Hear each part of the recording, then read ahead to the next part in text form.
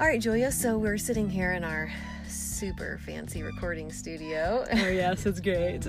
If you caught our last episode, we told you we are actually sitting in my car in a parking lot next to a whole bunch of businesses and a carousel and in gray, rainy weather, and we are clipping out some fun podcasts for you. It's sure making this gray day a lot brighter. It is, I'll tell you what.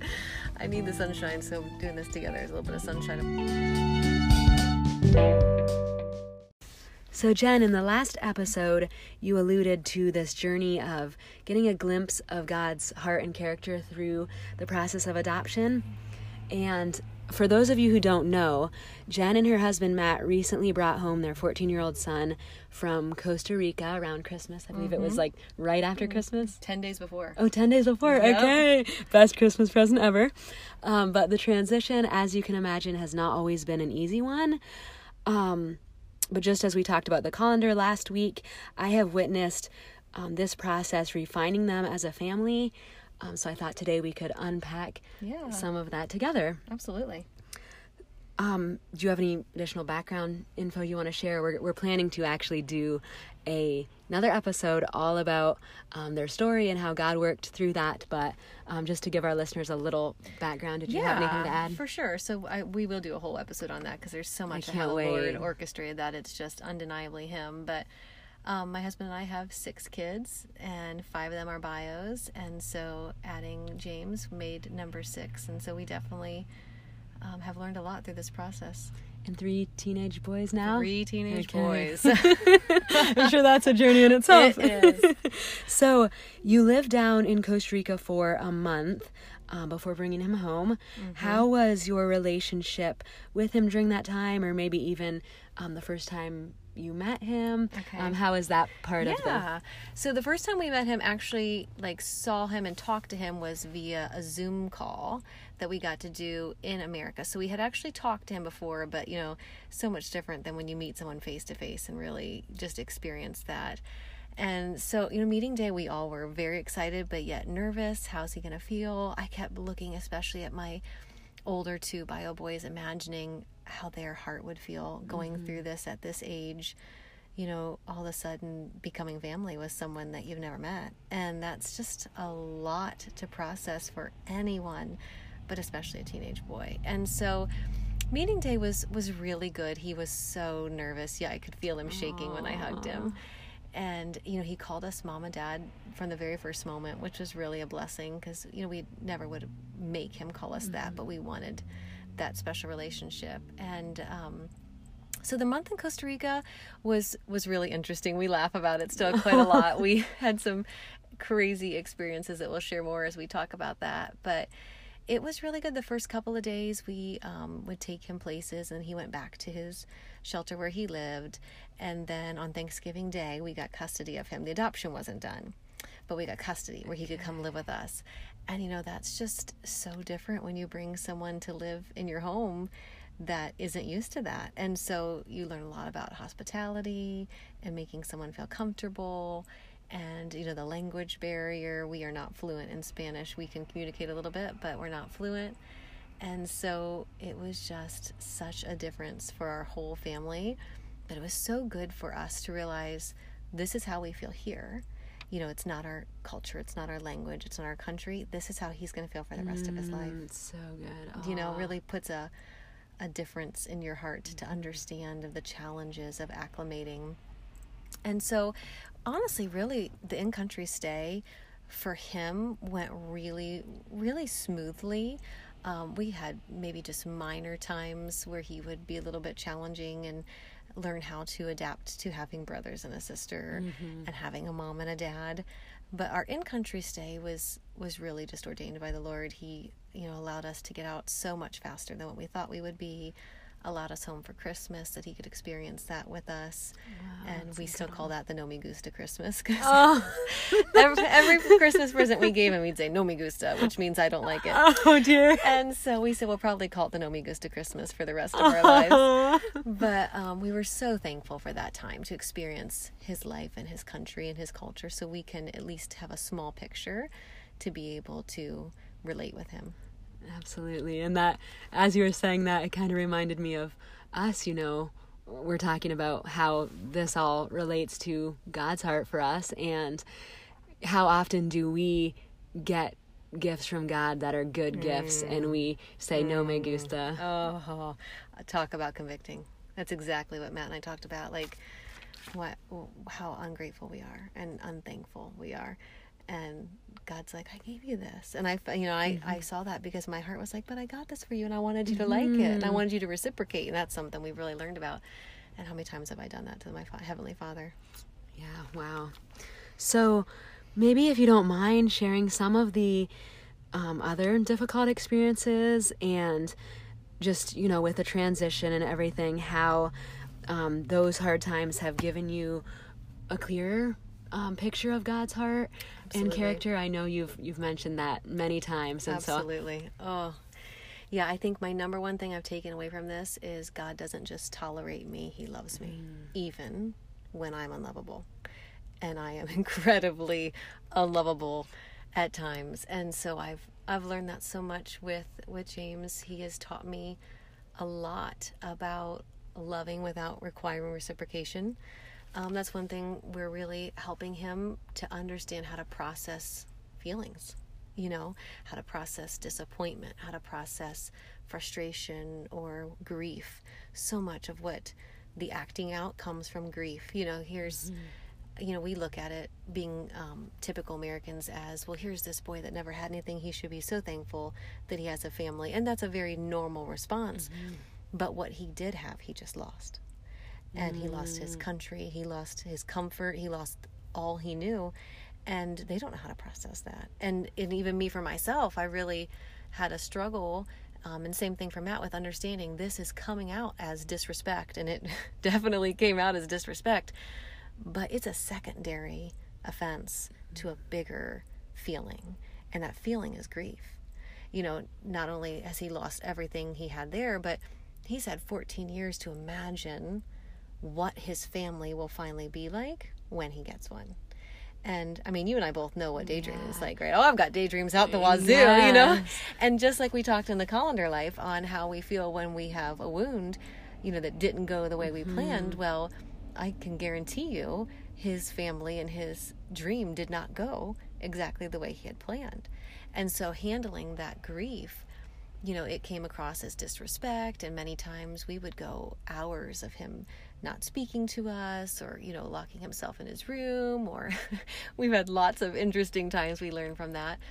But understanding that it's a secondary response to something else that they just don't know how to handle. And that's so good, even for, your biological children as well. It is. And, no two children are the same. And so learning how to parent him is different, because we're learning it at 14 instead of, learning it at 2-year-old Guyver. Right now I'm learning how to parent Guyver, but I've seen him from the day he was born. Whereas I'm still learning so much about James and what makes him happy and what makes him sad and what triggers different responses. And there's things we'll never know, but I take heart knowing that my Heavenly Father knows me. He knows everything about me, the things people, that don't know. And there's a song actually right now that's been so influential to me. I think it's called God Only Knows. And it's true. Only God knows what you've gone through. And it really makes you think about that. Who is that by? I need to look that up. I need to look it up too. I'll try to remember. Maybe we can post it on the Instagram page. Okay, that'd be Because great. I actually heard him do a small interview where he talked about, someone, is having a bad day. We don't know what they've been through. And same thing with James, when he responds in a way that maybe wouldn't be my preferred response, I don't know what he's been through. I don't know any of that. And, yes, you have to have discipline, and yes, you have to have structure. And those are things that we've just learned. But what we've really learned is loving without reciprocation, without expecting reciprocation. And that is hard. It's really hard. Wow. But that's how the Lord loves me. Because there are so many times I do not reciprocate. And now I've really looked at myself so much different. And you're like, wow, I am so sorry, Lord, for when you loved me and I didn't reciprocate. Wow. Such a good reminder.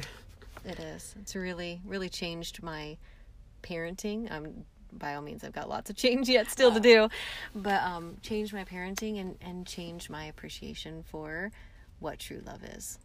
Wow. Thanks for sharing. Yeah, absolutely. So I know you've also had some victories with huge. James. Maybe we could sort of wrap up here just by sharing some of the positives. You know, maybe it was times that he was integrating well with your family, being obedient, having those little bonding moments. Sure. Would you share some of that with us? I absolutely will, because those are so important, and you have to cling to those. I'm sure you do. So when he first came, one of the things that my bio kids really struggled with understanding was he was very particular on what he wanted to wear clothing wise. And they're like, why is he acting this way? He's never had a lot of clothes, and now all of a sudden he doesn't want to wear what we've given him, and he only wanted to wear Adidas. That was it. In fact, he chose his name off of a soccer player he likes who wears Adidas, And so we had been home a few weeks, and really I look at it and I realize now, looking back, when we came home from Costa Rica, probably by day 20 of being in Costa Rica, I was done. I was ready to come home. Mm-hmm. I missed my country. I missed my home. That's about the same time frame being home to when he started really acting out. That's so interesting. It is. And I never really put that together and understood he's done. He misses his home. He's grieving now. He's grieving what he's lost.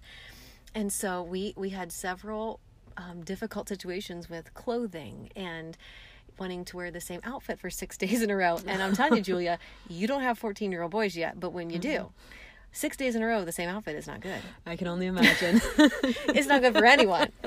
And, trying to teach him we're not going to keep your clothes. We just want to wash them. We just want to give them back to you. And not wanting to go to church because it's in English and he doesn't understand it. And oh my word, how the Lord provided there. And so how did the Lord provide? So do tell. The first couple times at church were hard, really hard. We had one absolutely terrible Sunday where we all went in crying, where we had to make him go to church. And we've always told him there are some things that we can let you choose on, but when our whole family goes to church, you have to go with us. We're a family.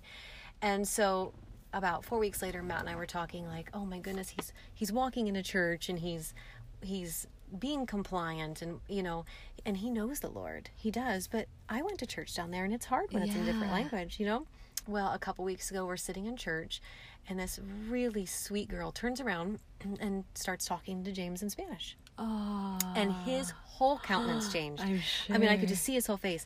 Well, lo and behold, she's good friends of a couple that we're going to interview on here later on that has been absolutely the best teamwork for us in this adoption. Wait to get to know them. Adore them. They are like family to us. Well, she's good friends with them, and she says to me, our pastor gives out fabulous notes. I use them all the time. You probably see me use them when I speak in Hustle, and they're all in English, obviously. And she says, hey, would you like me to translate these for you so every Sunday when I get here I'll bring you Spanish notes for him to use? Wow. I mean, what a blessing. Lord, thank you. So now every Sunday she brings him notes that he has in Spanish that he can read, and he's doing much better with his English, but to have that in his language, huge praise. And I told Matt that day, I said, man, in January we were having Sundays like World War III had gone off, and now we're walking in, we're happy, we're wearing jeans. I mean, yes. He wouldn't wear jeans ever, and now and I don't care what he wears, but I want him to want to look nice, want to take care of himself, and he's doing his hair, and he let me cut his hair, and he let Matt cut his toenails. That was the cutest thing ever. It was cute and a bit disgusting. But, and he, we were making so much progress on things that just needed trust. Mm-hmm. And that's one thing I'm learning is if I would just trust the Lord, He is there for me. He wants the best for me, just like I want the best for James. But He's got to trust me. And that only comes from me constantly loving Him without requiring or expecting reciprocation.